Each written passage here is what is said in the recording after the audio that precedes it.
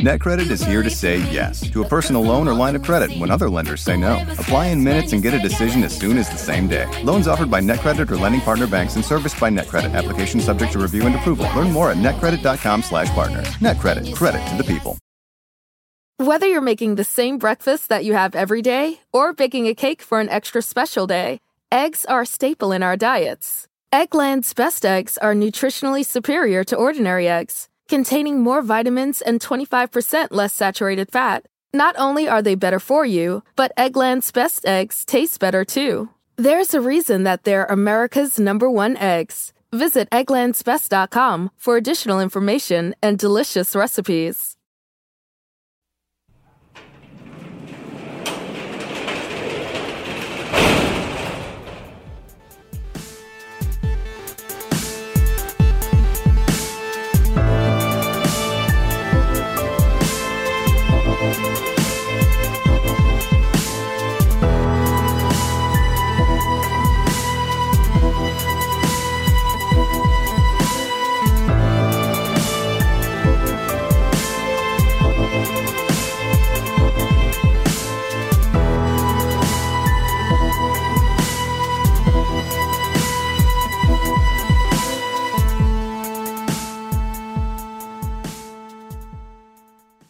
Welcome to True Crime Garage. Wherever you are, whatever you are doing, thanks for listening. I'm your host, Nick, and with me, as always, is the next sheriff of a beautiful little town called Parts Unknown. He is the Captain. Let me see your hands, boy. Let me see your hands. It's good to be seen, and it's good to see you. Tonight in the garage, we are drinking Huntsman Red Ale by Barley Mow Brewing Company, garage grade 4 1/4 out of 5 bottle caps. The sheriff approves. This is an Imperial Double Red Ale that is not only hoppy and malty, but also smooth and sweet, and has a very beautiful red color. And Huntsman Red Ale was brought to us by, first up, where else, Captain, but in the beautiful little town of Parts Unknown. Spread them. We have Lori and Bonnie and Jeanette as well. Looks like all of you can spread them. It looks like the land parcels are filling up in Parts Unknown. I'm selling a lot of tents. Next, we have Denise, who says that this is a 5-star podcast. Yeah. Well, thank you, Denise, for grading on a curve. And if you'd like to leave us a 5-star review, go over to iTunes and treat yourself. And this next one is from Lynn, who says, lots of love from Little Rock, Arkansas. Much love to you. And last but not least, also a very big thank you to Raquella in Minneapolis, who is celebrating a birthday this month. So happy, happy, happy birthday. Thank you all for pitching in for this week's beer fund. And if you want to buy us around for next week's show, go to truecrimegarage.com and click on the donate button. Like your jib.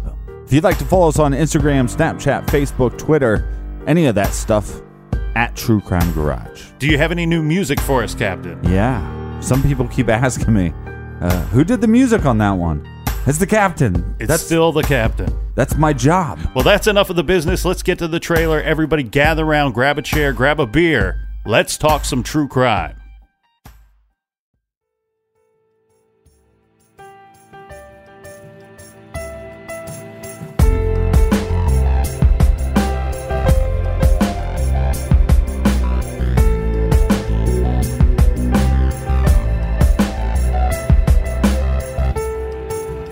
We didn't realize there was anybody else out there at first. We were, just like I said, goofing off. We come up on, or didn't really come up on, we noticed there were people on the track. Saw a flashlight come on and then go back off. They weren't looking in our direction, but we could see the light. And so we kind of quieted down and snuck up a little bit closer to see what was going on. And there was 5 individuals standing on the tracks. One thing that struck my curiosity is, at the time, my mother was dating an attorney named Dan Harmon. I knew him well enough to recognize him. There were 2 more individuals that a few minutes after we got there were walking down the railroad tracks that had a rifle and what looked to be a flashlight. They were more or less kind of minding their own business. And when they realized someone else was on the tracks, they stopped and was fixing to turn around when someone, or Danny, motioned for them to come closer over to where they were. They hesitated, and Eventually ended up walking on towards the rest of the group. While my head was turned, I heard what sounded like a gunshot. I saw a flash, as you would expect with a gunshot at night. We were pretty much terrified and bolted and ran. Other witnesses corroborated that evidence.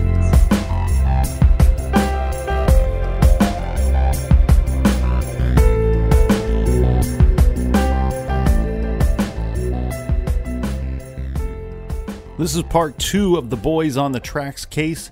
Captain, should we do a little recap? Last time on True Crime Garage.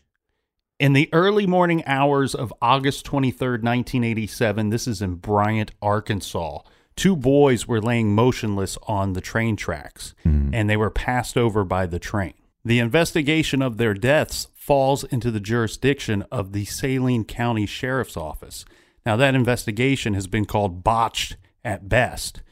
And where it picks up from there, the medical examiner, this is Fahmy Malik, he takes over the case, and he has to investigate his ruling on the cause of the boys' deaths. He's going to claim that the boys were high on marijuana and they passed out on the train tracks. Then the train came and ran the boys over, and that's the cause of death. Ruling it an accidental death. You're exactly correct. Exactly. So the parents of the 2 boys are obviously dissatisfied with the sheriff's investigation as well as the medical examiner's findings. So they schedule a press conference, and it's after this press conference that a grand jury is established. And the grand jury decides that they review the evidence, and they decide that the cause of death might not be accidental, that it's a possible homicide. And they're going to call for a second autopsy. After the grand jury successfully got the latest autopsy, this was conducted by well-renowned pathologist Dr. Burton. Now, remember, he was from out of state. He was actually from Atlanta because they needed not only fresh eyes on this, but they needed someone that would not have connections locally or at the state level, but also at the time, Atlanta and Dr. Burton had access to better technology. This is going to change their findings of the death not being accidental, but by being murdered. Yes, let's say correcting, right? Because they just got it wrong from the beginning. So from a possible homicide to a definite homicide. And because the grand jury and the change in the correcting of the rulings of death, the investigation was then transferred to the jurisdiction of the Arkansas State Police. I say that because it's not only important to the telling of this story, but in today's episode, we will be reviewing some statements that have been taken from the Arkansas State Police files from their investigation into the murders of 16-year-old Don Henry and 17-year-old Kevin Ives. This new investigation team has an uphill battle because from the get-go, it should have been investigated as a homicide, but it wasn't. And they didn't do the due diligence, and it was just investigated as a traffic death. Correct. And we even discussed items that they failed to collect at the scene that may have had value towards pointing towards any kind of evidence. And before we get to the timeline, we need to kind of discuss what was going on in the drug community in this town. Cocaine and other drugs were flowing into the city of Little Rock, Arkansas, and the smaller communities that surrounded it as well. This is coming from Central America via the freeways that connected Miami, Los Angeles, and Dallas. But they were coming in by all forms of transportation by the time of 1987. The movers would place cocaine on trains, and it would be dropped at designated drop spots. This was also coming in by airplane as well. And not too far from the tracks where the boys were found, there's an airport called the Mena Airport. And this was known by many to be trafficking drugs. Planes were landing near the airport under the cover of night without using their lights. They were landing, sitting briefly, and taking off again without cutting off their engines. The state police was aware that this was going on. So to combat this, they started parking vehicles near the airport. Well, the airplane started adjusting what they were doing. They picked out different locations, and now rather than landing, they were just kind of buzzing the fields, getting real low, about 100 feet off the ground, and dropping things from the planes. Obviously, we have Kevin Ives and we have Don Henry. Those are the 2 boys that were found on the tracks. But now let's get into some of the other key players. Yes, the first person that we will introduce is a man by the name of Jeff Rhodes. He's a young man that was interviewed by investigator Don Birdsong, and this is from the state police files, Birdsong's report. This is with an interview with a young man that Birdsong does not identify in his notes, but his notes state that the Wednesday before the boys were killed, someone had contacted this man looking to buy an ounce of cocaine, this being possibly Rhodes, the buyer. This guy was unable to obtain the cocaine, so he contacted Don Henry. Don and Kevin met with the buyer, and they said that they could get coke from Don's connections. Mm-hmm. Now, this connection is not mentioned as well. Well, and mind you that Don Henry was 16 years old at this time.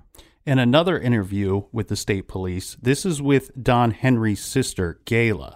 Gayla stated that Don had been at the home of an alleged drug dealer to purchase marijuana on the Thursday or Friday before he was killed. Mm-hmm. She had also heard Don say that he knew, quote, the ultimate dealer, unquote. He didn't give a name to this person, but he said that the dealer worked out of Little Rock, Arkansas. Well, and we have evidence that the boys were smoking pot, so they got to get that from somebody. Mm-hmm. I've been on pot runs, right? So you go into the house just because the guy sells, maybe all he does is sell pot, but he might sell other things. In another statement, this is from Chris Ballard, who was at one time married to Don's sister. He says that he saw Don on the Thursday before Don's death. Don said that he was going to steal some cocaine. Chris also said that Don had mentioned something about this ultimate guy working out of Little Rock, Arkansas. In one of the investigator's notes, this is investigator Don Birdsong, these were entered into the file in the summer of 1989, and this is in regards to a conversation with a confidential informant stating that Don and Kevin had overheard a phone call between the dealer and an unidentified individual about a large drug drop near the area of the train tracks. Sergeant Barney Phillips interviewed a friend of Don and Kevin's and said that the night that they had died, he was at a party at a mobile home, and the two of them dropped by. Before leaving this party, he said that they had told him that they were going to go get some cocaine so they could sell it and make a bunch of money. Now let's introduce Keith Coney. Keith Coney is a young man. He's an acquaintance of Don and Kevin's. Keith's mother, Betty Alexander, reported to a drug task force officer that her son had told her that he knew something about the Ives and Henry deaths, but he wouldn't explain to her what. Now, Keith would go on and tell his father and some of his friends that he had been out that night with... Well, and let's, not to interrupt, but he was pretty close with his mother. Mm-hmm. He was afraid to tell her. Correct. Yes. Like severely afraid. But in a moment, and I think he was afraid to tell his father as well. Mm-hmm. It wasn't like he just came out with this information old willy-nilly. No, he wasn't just running around town telling anybody that would listen. This was something that it was burning inside of him, but he was afraid to talk about it. But I also think possibly, having been in that father role, that if my son, my stepson would have said, I know something, but I don't want to tell you, I would have made him tell me, because I can't try to protect you if I don't know what you know. Yeah. Yeah. Well, Keith had told his father and he had told some friends that he had been out that night with Don and Kevin, this being the night of their deaths. And he stated that they were out near Shobe Road, where they were approached by two police officers in a vehicle. Okay. Now, at this time, Keith is on his motorcycle at this point, and he states that he fled the scene, and he believed that the boys were attacked and possibly killed by those two police officers. So he saw them being attacked, and he fled the attack. Yeah, he was hanging out with the two boys, and as the officers approached, he took off. He got out of there. Months after telling his father about the story involving the police, Keith Coney's mother, Betty Alexander, she's at the local prison visiting her other son, Eugene Coney. Mm-hmm. Now, while she's there, she meets a man by the name of Mike Crook. Mike Crook is a former manager of Gigi's, which is a nightclub on the county line.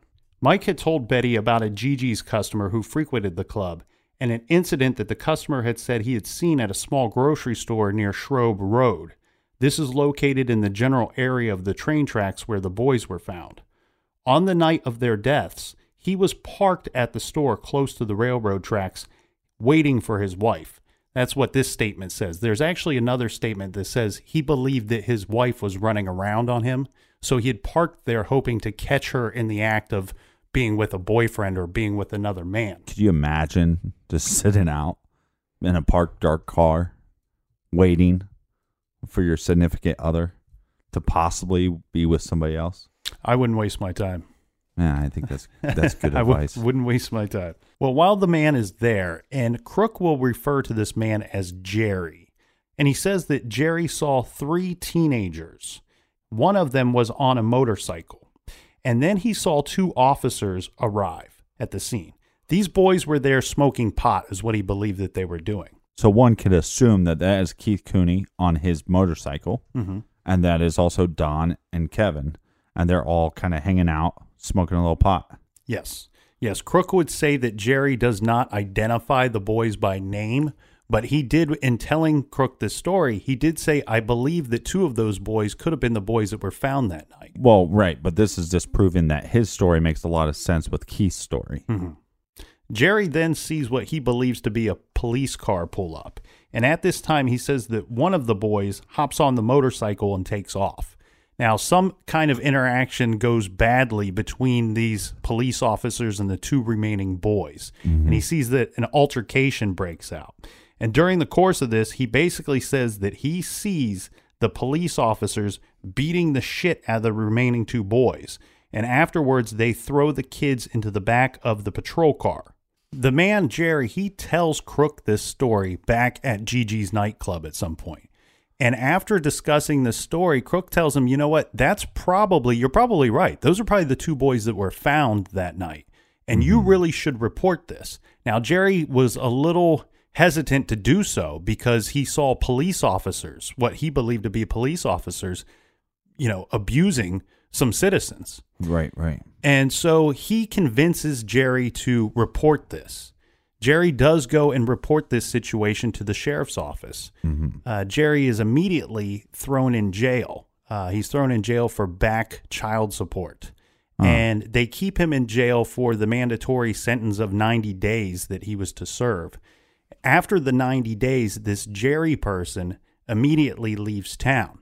Now, why do we keep referring to him as Jerry? Well, it's because Crook in the statement refused to name the guy. Right. Just stating that his name was Jerry and he looked kind of Mexican was the best description that he would give regarding Jerry. Yeah, well, I think his real name was Sketchy Jerry. Well, we're going to follow that up with another statement, and this is from a man named Ronnie Godwin.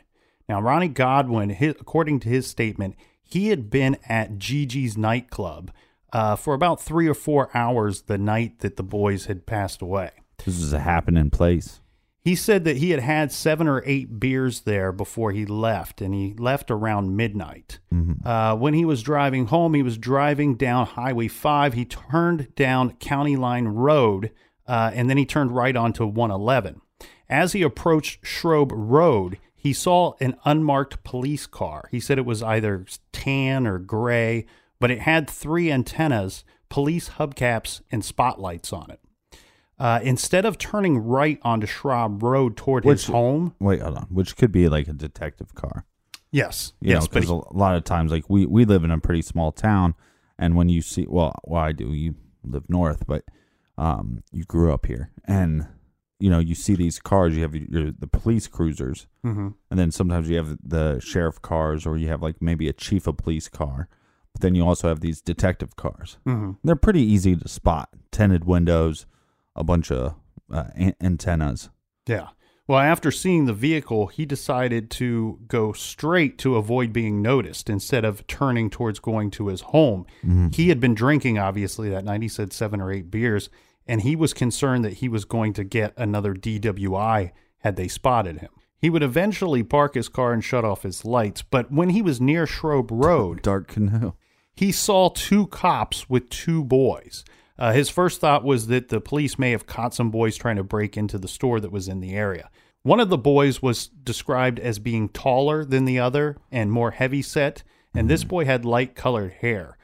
This boy had been shoved up against the phone booth by a larger cop. We can assume at this point the teenager that they're pushing up against this pole would be Don Henry. Mm-hmm. During this altercation, he believes that he sees one of the teenagers being hit with something in the head, and this was near a phone booth, so he wasn't certain if it would have been the receiver from the phone that would have been from the phone booth, or if it would have been a larger item. It's dark out. He's got his lights off, but he sees the one boy being hit in the head. And remember, in the autopsy was the whole skull fractures. Mm-hmm. And he also says that he did not believe or did not see the boys to be resisting in any form, that these guys were just going after these kids. Right, these guys were just getting their ass kicked. Mm-hmm. The second boy, he saw there was an officer standing over the other teenage boy who was kneeling and on the ground, but he had his head down and he couldn't really make out whom the kid was. After this all took place, he said that he saw the two officers throw the boys into the back seat of their vehicle.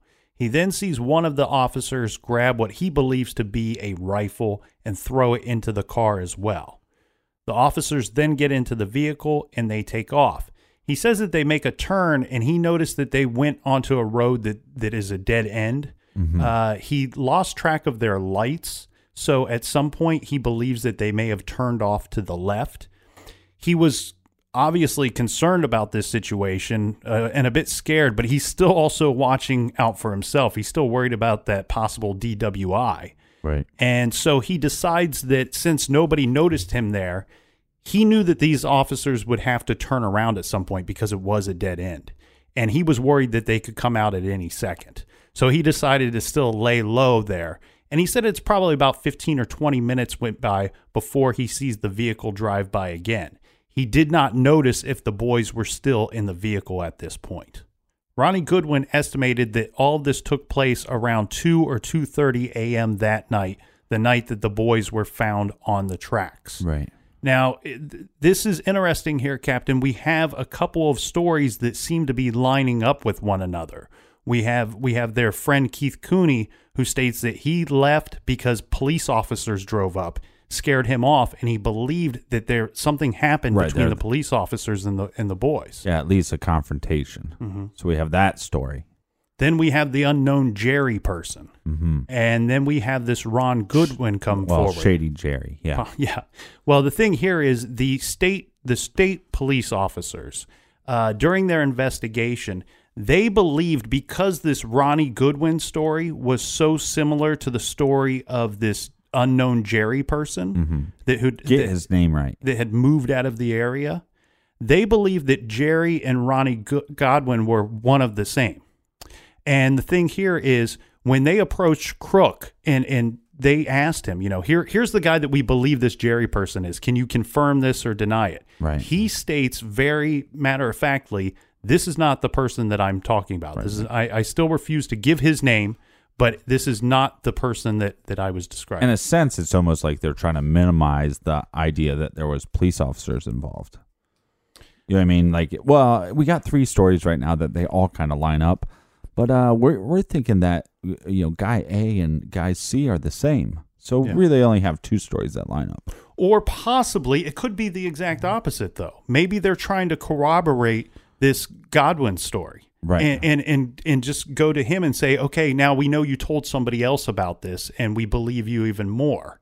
Mm-hmm. It really could go either way. Which does make some sense because he was coming from the bar. Mm-hmm. So that would, put 2 and 2 together. Yeah, there's a lot of things that line up there. But there's probably more than one person leaving that bar that night. Correct, yeah. Well, now we have 3 stories, so let's get to the 4th story. This is going to come to us by Tom Newhouse, not to be confused by Tom Oldhouse. But this is the guy that was hiding in the bushes. Tom Newhouse is not introduced into this whole thing until around 1993. Mm-hmm. This is when a friend of Kevin Ives reaches out to Linda, and he says that he knows a boy that's now 18 in 1993 that had seen some things that took place that night, and he wanted to put her in contact with this boy. This boy didn't want to talk to anybody, but he thought that maybe if Linda talked to him, that he would feel the urge to come forward with this information, meeting one of the victims. So he puts the two of them in touch together. Well, meeting the victim's mother. Correct. Right. And so Tom tells this story that he is out the night that the boys are found, and he was out with a couple of his friends. They were out in the area of the tracks, and they were looking for marijuana plants, and they were goofing around and just kind of being out in the middle of the night, doing weird stuff. Well, yeah. Well, and we kind of talked about this, like when we're kids, the whole thing was, especially around the summertime, was you might, if you could camp out in the backyard, that you might go like do some pranks, right? You might toilet paper somebody's house, you might pee in somebody's mailbox, stuff like that. Inappropriate, not nice stuff. But the best but was... it's good for the toilet paper manufacturers. Right. Well, good and bad. Yeah. But it was always weird to me is like you'd be walking to the neighborhood and you might have a couple buddies with you. And then all of a sudden you see another group of people from your high school and they're out doing the same thing. Did that ever happen with you? Happened once. Yeah, but it like freaks you out. So kind of similar thing where you have this one group of boys out where we're not for sure what they're doing yet. They claim that they're hunting. And then you got this other set of kids out and they're maybe looking for pot, just kind of looking around. Yeah, well, and you know what happens, Captain, if you're out at night and you're a kid in the dark and you see some lights, headlights, or a light turn on, you what do? You duck and you hide. And these kids, Tom and these other kids, they see, Tom would have been 12 at the time, right? And they see a light and they decide to duck down and they're going to kind of observe what's going on. And they see three men on the tracks, and he very outwardly describes these guys as men. And during this time, he also sees two other figures approaching. Now, Tom and the other kids, they kind of move up and try to get a little closer to the situation to see what's going on. Now they're intrigued, right? And he sees that the men are trying to engage the other two figures. They're kind of calling out to them and telling them to come over and talk to them. This is the boy that we heard in the trailer. Correct. Yeah. And he says that the boys seem...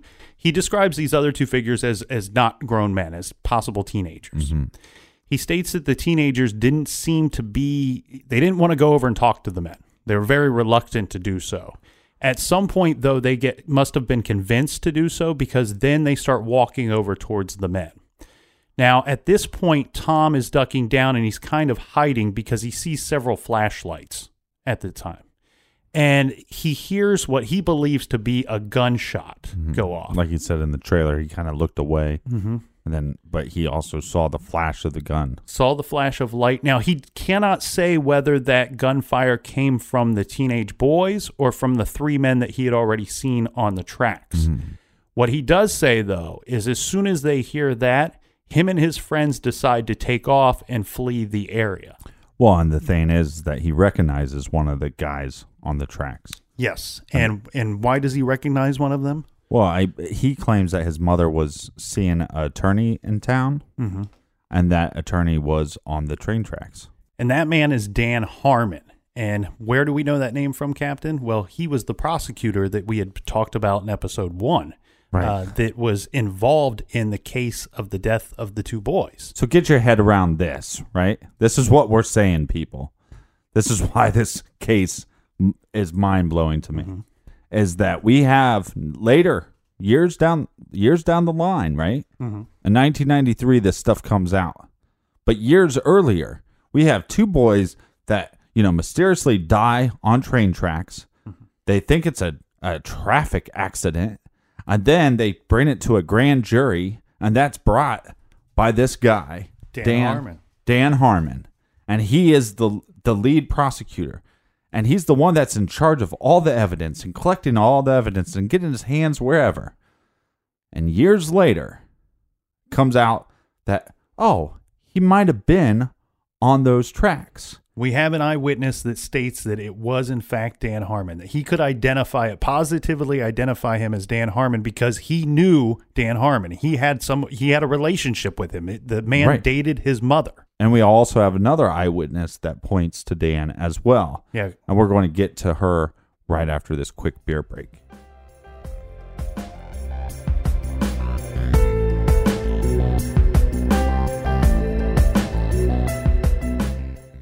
Do you want to set your child up for success? Of course you do. That's why you need to check out IXL Learning today. IXL Learning is an online learning program for kids covering math, language arts, science, and social studies. IXL is designed to help them really understand and master topics in a fun way. It's powered by advanced algorithms. IXL gives the right help to each kid no matter the age or personality. There's one site for all kids in your home pre-K to 12th grade. Kids could use it at home on their computer or on an app on your phone or a tablet. No more grading those worksheets. IXL grades everything for you. 1 in 4 students in the U.S. are learning with IXL. IXL is used in 95 of the top 100 school districts in the U.S. I love recommending IXL Learning. Kids can learn at home or on the go. And all my friends and family that are using it absolutely love it because it's so easy to set up and so easy to use. And even the kids that I've recommended it to their parents have told me, hey, Captain, thank you. I was having problems in math and my parents couldn't help me, but IXL could. Do you want to get your kids back on track or do you just want to get your kids ahead? Do so with IXL Learning. Make an impact on your child's learning. Get IXL now. And True Crime Garage listeners get an exclusive 20% off IXL membership when you sign up today at IXL.com/garage. Visit IXL.com/garage to get the most effective learning program out there at the best price. Check out IXL.com/garage today.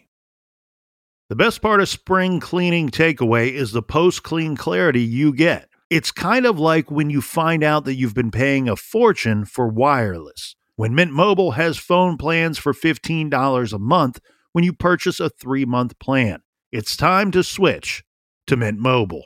All plans come with high-speed data and unlimited talk and text delivered on the nation's largest 5G network. Use your own phone with any Mint Mobile plan and bring your phone number along with all of your existing contacts.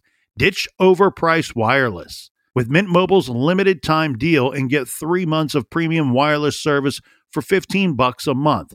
Save a lot of money with Mint Mobile. Get their great mobile wireless service delivered on the nation's largest 5G network. That's premium service at a great price. To get this new customer offer and your new 3-month unlimited wireless plan for just $15 a month, go to mintmobile.com/TCG. That's mintmobile.com/TCG. Cut your wireless bill to $15 a month at mintmobile.com/TCG. $45 upfront payment required, equivalent to $15 a month.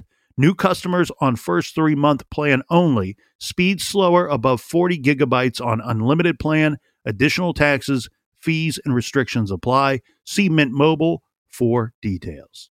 Warmer, sunnier days are calling. Fuel up for them with Factor's no prep, no mess meals. Meet your wellness goals in time for summer thanks to the menu of chef-crafted meals with options like Calorie Smart, Protein Plus, and Keto. Factor's fresh, never frozen meals are dietitian approved and ready to eat in just 2 minutes.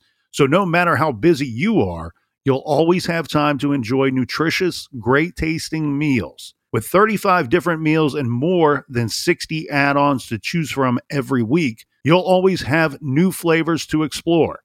Crush your wellness goals this May with dietitian approved meals and ingredients that you can trust. Make your day delicious. From breakfast to dessert, stay fueled with easy, nutritious options. Treat yourself to restaurant-quality meals that feature premium ingredients like filet mignon, shrimp, and blackened salmon. IXL. am new to Factor, and I have been loving every minute of it. I have a problem, and it's called lunch. Some days I need to pack a lunch, and some days I work from home. Whether I'm at home or whether I'm on the go, Factor is fueling my lunch from now on. Head to factormeals.com/truecrimegarage50 and use code truecrimegarage50 to get 50% off your first box, plus 20% off your next month. That's code truecrimegarage50 at factormeals.com/truecrimegarage50 to get 50% off your first box, plus 20% off your next month while your subscription is active.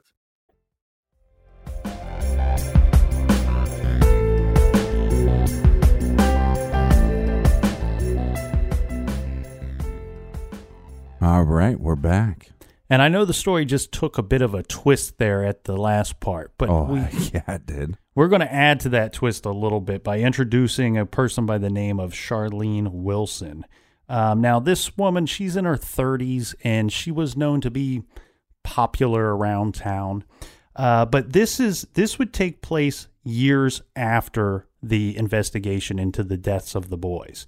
And this is during an investigation regarding criminal charges in an unrelated case. Charlene Wilson testified in front of a grand jury to, amongst other things, but the important thing here to our case is that amongst those other things, she testified that she had dated Dan Harmon for some time. Now, this would have taken place in 1987, right? The same year as the deaths. Right, and to call a female popular, let's just go ahead and put it on the table, Dan Harmon was also considered popular. Yes, he was. And during this time, Dan Harmon, he was married, and she said that they dated probably 7 or 8 times during the course of that year, but the two of them had snorted cocaine on several of those occasions. Right, so not only was Dan Harmon popular, but he was also what I'd like to call whore. Yeah, because you can't have a girlfriend when you're married, or you shouldn't have a girlfriend when you're married. Well, the big deal here, Captain, is that not only does she say these things, but let's keep in mind, she's testifying to these statements in front of a grand jury. So this is a big deal. This is not like you just said it to some news reporter or somebody on the street. No, This is now opening up a line of questioning that is probably going to open up to a line of investigation about the person that you're talking about by saying that the prosecutor, somebody that has been a prosecutor, was known to be using illegal drugs during the course of his tenure. Yeah, Dan is basically a coco. And this is going to lead us to a lot of the other questions regarding Dan Harmon. Now, the police get involved here because after this statement in front of the grand jury, they want to know more about not only Dan's drug use, but also this witness's drug use. Mm-hmm. And they also want to know what else she may know about things that were going on in the area around 1987 and 1988. So when they question Charlene Wilson, they start off by providing her with 2 prepared questionnaires. And one of them is more directed toward Dan Harmon, and the other is more directed towards the deaths of Kevin and Dawn. Now, I'm going to read these for you. The first one starts off by asking, tell us about your drug dealings with Dan Harmon. And Charlene responds, he kept me high a lot. On occasion, I would make specific drops to different areas for him. Mm-hmm. I got high with him a lot.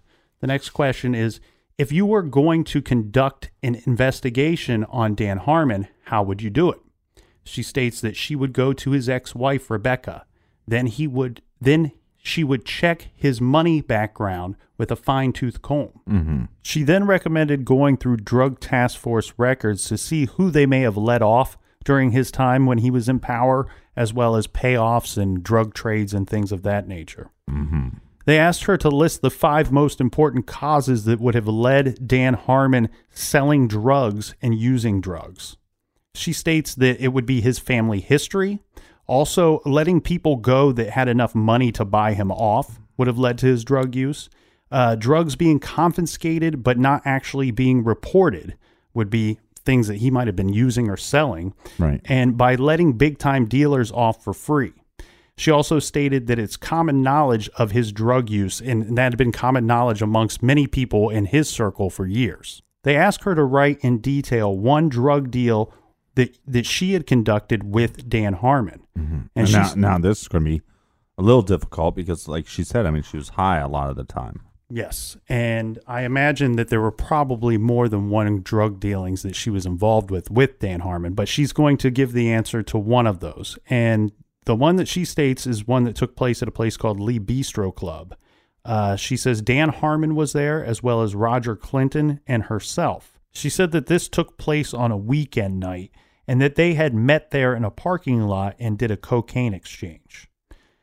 The next question, she's asked, do you know who else deals drugs with Dan Harmon? And now they've pulled this information from this questionnaire because she's naming other people here, but she does name at least 4 other men. The next question is, while filling out this form, what were your emotions? And she states that she was scared, but she was also ready to come clean. She's worried about what Dan may find out that she is saying about him. Now, in the second questionnaire, as I said, is more related to the deaths of the boys. And it starts off by saying, tell us what you know about the circumstances that might have led to the deaths of Don Henry and Kevin Ives. She states that she feels that Dan Harmon has more knowledge of the 2 boys' deaths than he has ever told.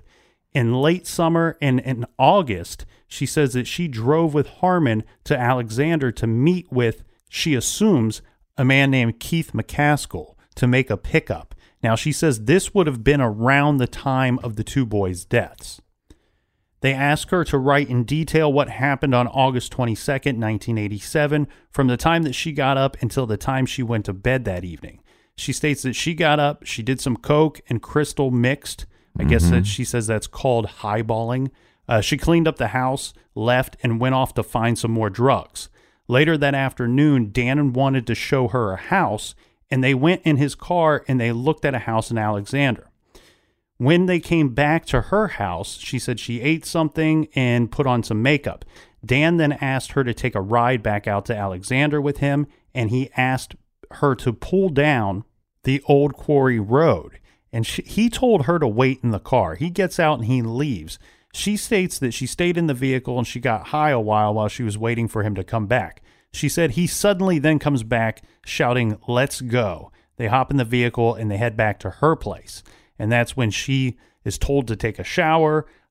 She's asking him if there's anything wrong. He's saying there's nothing wrong, that they spent some time together that evening. He took a shower, she went to bed, and he left. Well, he had to go back to his wife's house. Well, the final question on this questionnaire is they ask her, do you have any reason to be afraid of answering any of these questions? And she states simply, yes, I do, because Dan Harmon does not like me. In 1993, this would be in May. By this point, Dan Harmon has been charged with some drug possession charges, and he is currently awaiting trial. Now, I think some of this is going to come to light here, Captain, because I think that at this point, Charlene Wilson might feel that she might be safe from Dan Harmon because he's facing these charges, and he could potentially be going to prison. Right. But in an interview with the state police department, she states that she knows quite a bit more about the night that the boys were killed. Oh, now it's getting kind of juicy. This is a statement given to Detective Brown. Charlene said that she had been with Dan Harmon and Keith McCaskill the night that the boys had been killed. She went with them to the train tracks. She said that when they arrived, there were 2 other men that were there as well, but all these men seemed to be agitated because there was a small band of kids that had tried to rip off the drop. See, now they were going there because there was going to be this drug drop. They were expecting to get 3 to 4 pounds of coke and 5 pounds of weed. Well, and like we said, there was drops that were made from trains, but also possible that the planes would come in and stop in a field, make a drop, and then fly to the airport. Mm-hmm. Now, she said that when the men got there, they stumbled upon these boys that were apparently trying to rip them off. Mm-hmm. And what had happened was they chased after the boys and they got away. Now, she said that they caught 2 of them and they were brought back to the tracks. This was Kevin Ives and Don Henry.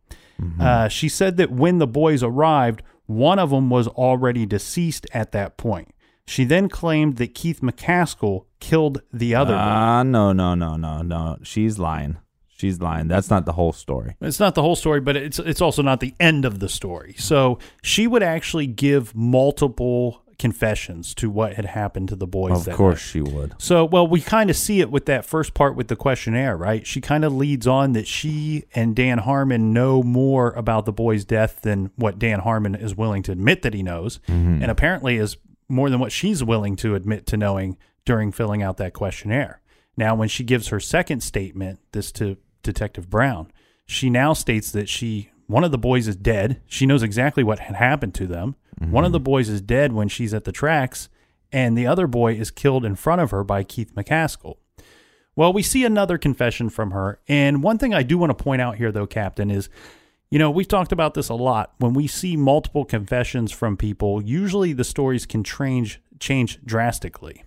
That's not what takes place with Charlene Wilson. No, with Charlene Wilson, basically what I think we get, Captain, is I think we get the story. We get the tip of the iceberg with her with that questionnaire. Then we get pretty much the whole story, right? She's filling us in on more things. Now this last, let's call it confession, it's basically the same story as the second, with one little twist in there. Okay, and the twist being that she actually stabbed one of the boys. I knew it. I knew it. She said that she was quite high at the time. Coked out of her mind. She had been hanging out with Dan Harmon most of the evening. Coke and fizz, that's what they call it. When And you're doing coke and having sex. She said that after the boys were attacked, the one was already dead and the one was near death. That the men that were there, they were telling her to stab the boy. Well, yeah, because their thought process there is if she is right now she's just a witness. And she's basically an accomplice, but she can get away with that. Yeah. But if she stabs one of the boys, she's guilty. Then she's also a murderer. Yeah. And that's why they wanted her to stab the other boy. Yeah, she would be guilty as a witness, but now she's guilty as a conspirator to murder. So she does admit to stabbing one of the boys in the back. She does right, and we have the evidence of the stab hole. And so that's basically her confessions to that evening. Well, that really, to me, we've pointed out quite a bit of other stories regarding that night that all kind of have some loose parts to them. But once you factor in Charlene Wilson's statement that she gives, she's kind of the glue. She's the glue kind of binding everything together. So I think we need to kind of, using these stories, we should be able to kind of walk through a timeline for the evening of August 23rd, 1987. Yeah, I mean, she's the glue that's made out of mainly cocaine.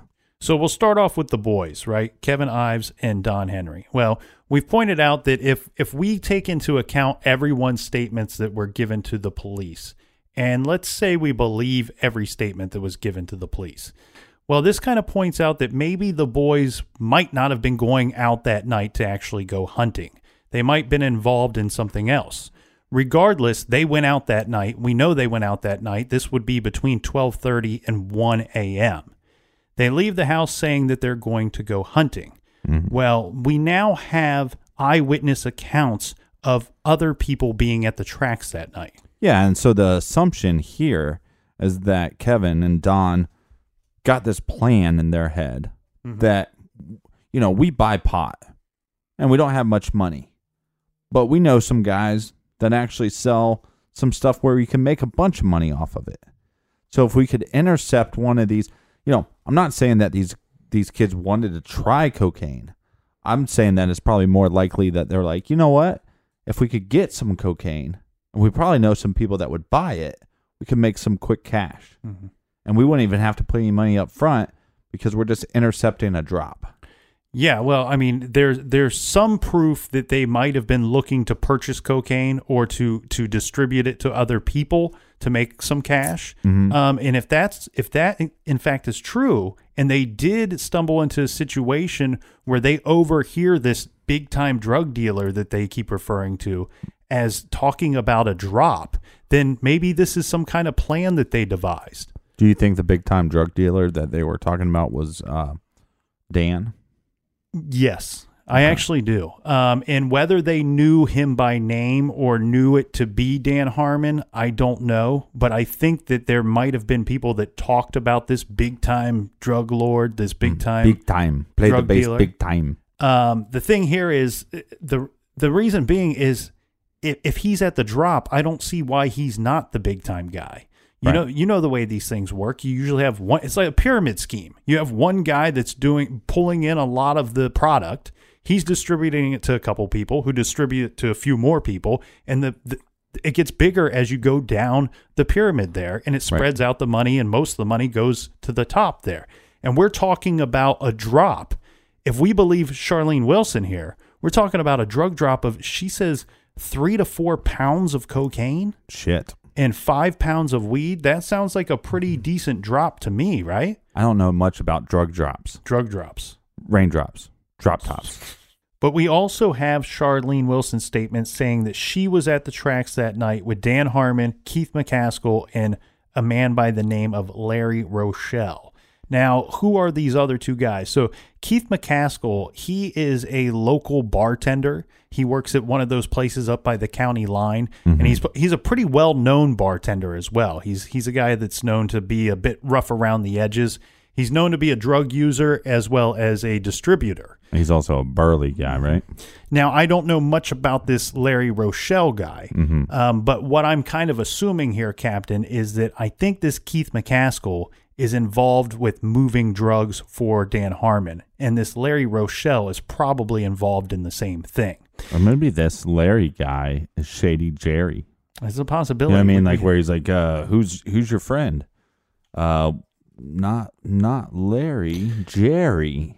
Yeah, but I don't think that Larry's going to come forward and fess up to anything when he's involved in a murder. Or maybe a way to tell a story to cover his own ass. Well, we got to stay clear about this because now we have the two teenage boys. We have Don and Kevin at the tracks.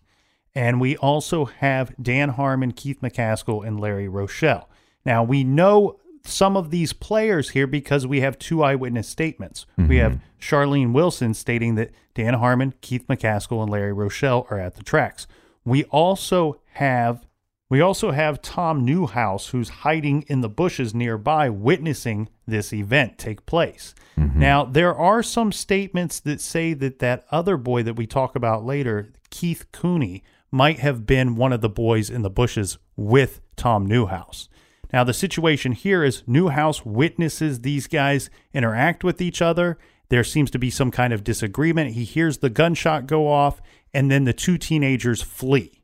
At this same time, we have Tom Newhouse who flees as well. Shortly after that, we have Don Henry and Kevin Ives who are seen near the store near Schrobe Road. Now, this is with the Keith Cooney as well. Right. He So states that he three was there teenage with the boys. boys. Right. So we have Keith Cooney's statement stating this, and he says that two police officers pull up, and at this point that Keith takes off. Now, we also have the other two eyewitnesses. This is your buddy, Shady Jerry. Now, he's there. He says that he sees two police officers. He also sees one boy take off on a motorcycle and two remaining teenage boys. We also have Ronnie Godwin's story, who basically says about the same thing. We have these two eyewitnesses that state that they see police officers beating up kids and throwing them in the back of a vehicle. Now, through these statements, one thing that we do learn who these officers are because of descriptions given as well as names given during some of these statements. And these officers are Jay Campbell and Kirk Lane, and they work for the Pulaski County Sheriff's Office. So now we got more characters here. Well, let's just stop right there, right? So, look, sometimes I get, hate mail saying, we don't need a recap. Hey, sometimes we do. There's a lot going on right now. So here it is. These boys go out to the woods. We're assuming that maybe instead of hunting, that they're trying to get in on a drop so that they possibly could get the drugs, maybe sell the drugs. Who knows? Yeah, they're going to do a Robin Hood move. They've identified some bad guys. They've found a way that they could make some money off of this. They're going to intercept these drugs and sell them off to their friends. Right, and again, they're 16 and 17, so I think some of it is just like you make some weird decisions. I Impulsive. don't even want to say bad decisions. Sometimes it's just a weird decision. So anyways, they go out there. There's some kind of confrontation. They leave. Mm-hmm. Then they meet up with their friends. So now they're back at the store, and there's 3 of them. Mm-hmm. And then guess who rolls up? The police officers. Now what we do know is if Dan Harmon was there, that, he's a prosecutor, or he becomes a prosecutor after this event. Mm-hmm. He knows people of power. He's in a position of power. And if he's the big-time drug dealer, he is a position of power. Right, and he probably has people working for him within the system and out of the system. Mm-hmm. And so it's not like, if these cops did what the eyewitnesses claimed that they did, they were working for Dan Harmon. Yes, you're exactly right. And what takes place here, we don't know. We can't figure out if the police officers, if these 2 sheriff officers, if they intended to kill the boys, if they were told to kill the boys, but they were certainly told to go out and catch these boys. Right. Go find these guys that stumbled upon our operation here and bring them back to me. They bring these boys back to the tracks. And at that point, this is where Charlene Wilson's statement carries through, stating that one of the boys was dead by that time. Probably the one that was, beat in the face. Yes, he was hit in the face with either the gun or a telephone receiver or both. And it could have been as simple as the orders were, bring these guys back to me. And then when they tried to apprehend these boys, it got out of control because the boys knew what they're going to head back to. Right. They're heading back to a drug boss. And if you don't know much about it, all you then would know is Hollywood. Mm-hmm. So then you have to deal with the images of you have from Hollywood, right? So you'd be scared out of your mind. So you're going to fight for your life. The boys are then brought back to the tracks, and according to Charlene Wilson, that's when the second boy is killed, whether it be from Keith McCaskill or whether it be from her stabbing him. But then they place the boys on the tracks so that their bodies are destroyed, and all the evidence would be destroyed as well. Well, that's 5 key players in this. And I would say, to me, that all 5 of those players are involved in the death. Yeah. Right? Yeah. There's some moving parts here that we don't have. We don't have a solid statement that locks them into this timeline for the entirety of the timeline, because we have this Keith McCaskill. He's a bit of a rogue situation here, right, Captain? We don't know if he was actually at the tracks from the start to the finish of this, because there is a statement that says that Keith Cooney had went and told Keith McCaskill what he had seen at the tracks and that he had fled from some police officers, and that McCaskill then went down to the railroad tracks. The only person that states that McCaskill was there is Wilson, who says that she didn't see him until the time that the boys were brought back. Right. So my question here is, I got a little bit of a question with this McCaskill, but you're exactly right. These are the 5 key players. But, did he only show up for the second portion of this? Or was he one of the 3 men that Tom Newhouse saw on the tracks? Because the situation, I think, is what is more likely is that both of those officers might have been there with this Larry Rochelle and Dan Harmon as a form of protection for this drop. Right. Maybe you leave one officer in the car because Newhouse only saw 3 guys on the tracks.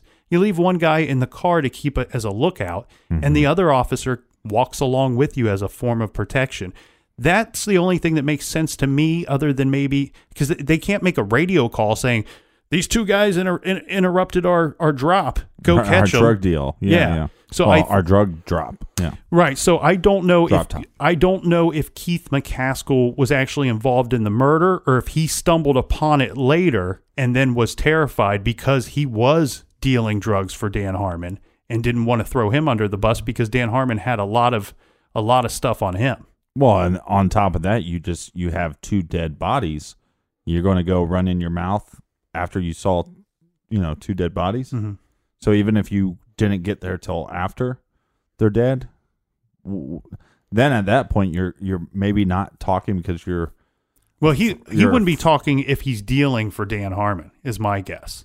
If he's working for Dan Harmon as a drug dealer. Right, but some people are drug dealers and not murderers. Right, and that's why I'm bringing up Keith McCaskill, because I'm not convinced that he was there for the actual murder of these boys. Right. I'm stating that it very clear he could have just stumbled upon the end result while the men were still there. And because he was dealing drugs for Dan Harmon and he was caught up in this drug ring, he didn't come forward with information. Well, and maybe it sounds stupid, but you got 5 adults here. You got 2 teenage boys that, like I said, making a weird decision, maybe a dumb decision, Ultimately, they paid the price for it. Mm-hmm. We're going to go out into the woods. If it wasn't just for hunting, if it was to disrupt a drug drop, then that's a very bad decision, Yeah. If you're just going out and hunting, wrong place at the wrong time, right? Mm-hmm. And you saw some things that you shouldn't have seen. But it seems like there's a lot of weight that they were planning to do this. But they're teenage boys, 16 and 17 years old. And you got these adults that are some in the system, some out of the system. And they're just doing it for fucking money anyways. Right. And so, and maybe these guys, like I said, there's a big difference between a drug dealer and a murderer. But then once these guys thought they were caught, they had to do something about these boys. And they chose, I think, to murder them or knock them unconscious. Because the one that was beat in the face could have, drifted off into a coma for all we know. And then they lay him on the tracks. Doesn't matter that there's a train coming. He's not waking up from that, And they might not have been fully dead by the time the trains hit them. Mm-hmm. I think it's most likely that they were. But either way, it's murder. Oh, yeah. Yeah. And I agree with you. I think it's most likely that they were, in fact, dead when they were placed on the tracks. We have Wilson's statement, Charlene Wilson's statement, saying that she believed both boys to be dead when they were placed on the tracks. This also goes along with something we talked about in the first episode with the EMTs, what they thought about the blood, as well as the train crew, right, who were avid hunters, that when they saw the blood of these boys, it was not bright red. Right. It was not flowing. This blood wasn't, had they been killed while they were unconscious on the tracks, their heart would have been pumping seconds before they were run over. This would have caused the blood to flow. This would have meant more blood evidence everywhere at that scene. There was a lot less blood than anybody with a trained eye expected to see, and it also was not the color that they expected to see. It was purplish in color. It did not look to be fresh blood. Right, so we have these 5 adults, but we also have these people, like I said, of power, people that are in the system. And that's what's so crazy, because then, once they rule it at accidental death, which is probably ruled at accidental death because of the people that Dan Harmon knew, right? And so they can get this ruling, and then all of a sudden, when all this new information starts coming to the light, and we're going to bring it in front of grand jury, guess what lawyer volunteers his services? He rises to the occasion and he throws himself in the middle of the investigation. Not only throws himself in there, but he's going to be being the guy that's steering and directing the grand jury. And on top of that, he has the power. He's going to use the grand jury like his own set of bodyguards. Right, he's going to basically run a racketeering operation and a blackmailing operation through this grand jury. He can now subpoena whoever he wants in the area, bring them in for questioning, submit them to questions to find out what they know, what they do or don't know, who they've talked to. And he can sift through the dirt, man. He can sift through the dirt and see what rises to the top to find out what people know and maybe who he needs to shut up. Right, but who's this lawyer's name? Well, this is Dan Harmon. Right. Once a prosecutor, twice a prosecutor, but clearly always a drug dealer. And always a douche canoe. And he's got 2 sheriffs, at least 2 sheriffs that we know of that are on the take. He's got drug dealers working for him. Mm-hmm. He's created his own little web, his own little operation, and he's done it all under the watchful eye of the local police. Well, and I've never heard of a story where, one, accidental death. That's what they claim it's accidental death. Oh, it's not. Now we got to bring it to trial. Who brings it to trial? Dan Harmon. Years later, who's one of the number one suspects in the actual murder, Dan Harmon. Mm-hmm. I've never heard of that ever. I mean, it's freaking mind blowing, and we're just getting warmed up. I mean, we should call part 3 of 4 should just be called Death. That's what it should be called. Yes, we certainly got so much more to get to. We'll get to that next week. We got more evidence. We got more crimes being committed. We're just getting started. Ray, what's our recommended reading for the week? Recommended reading this week. I'm excited about this one, Captain. It's called Dark Spell: Surviving the Sentence. This is by one of my favorite, and I believe one of the very best true crime authors out there, Mara Leverett. In this story, Dark Spell, it's about Jason Baldwin. Most of you will know him from the West Memphis 3. Mm-hmm. She's written about them before. This is kind of continuing on in the case. So if you're like me and you always want to read more about the West Memphis 3, pick up Dark Spell: Surviving the Sentence by Mara Leverett. You can do that by going to our website, truecrimegarage.com. You click on the recommended page, and you can pick things up through our Amazon banner. And real quick before we go here, Captain, we have something to talk about regarding iTunes and the episodes. We've had a little trouble. Okay, so all we do is we have a host, and then our host sends it to iTunes. And sometimes it's just been coming up that there's an error. Sometimes we get it. Sometimes it's a download error. We're not really for sure. All we can do is do a request. Sometimes our host says, oh, well, we did something wrong. Sometimes it's on iTunes and it's very frustrating, and it basically keeps me up a bunch of times. But also, every time that we add an episode, it knocks off normally West Memphis 3 Part 1. Mm-hmm. And so I have to go back in and add it. And sometimes I forget to. So when it disappears, it's because I forgot to. And just give me a day or so, and I'll fix it. Yeah, we apologize for the troubles and for the frustration, but it's just equally as frustrating on our end. We are aware of the issue. We've reported the issue many, many times, and it is in their hands now. Yeah, and I like to send them a bunch of video chat messages, me just screaming, I'm going to punch you in your face. Fix it. Fix it now. Anyways, thanks for sharing. Every time somebody shares it on social media, it fills my heart. An angel gets its wings. My heart gets all gooey. All right. Much love to you.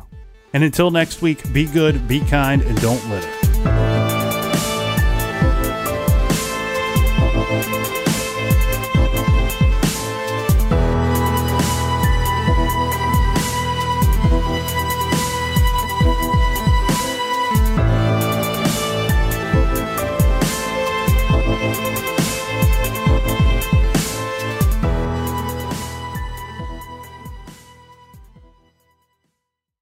Whether you're making the same breakfast that you have every day or baking a cake for an extra special day, eggs are a staple in our diets. Eggland's Best Eggs are nutritionally superior to ordinary eggs, containing more vitamins and 25% less saturated fat. Not only are they better for you, but Eggland's Best Eggs taste better too. There's a reason that they're America's #1 eggs. Visit egglandsbest.com for additional information and delicious recipes.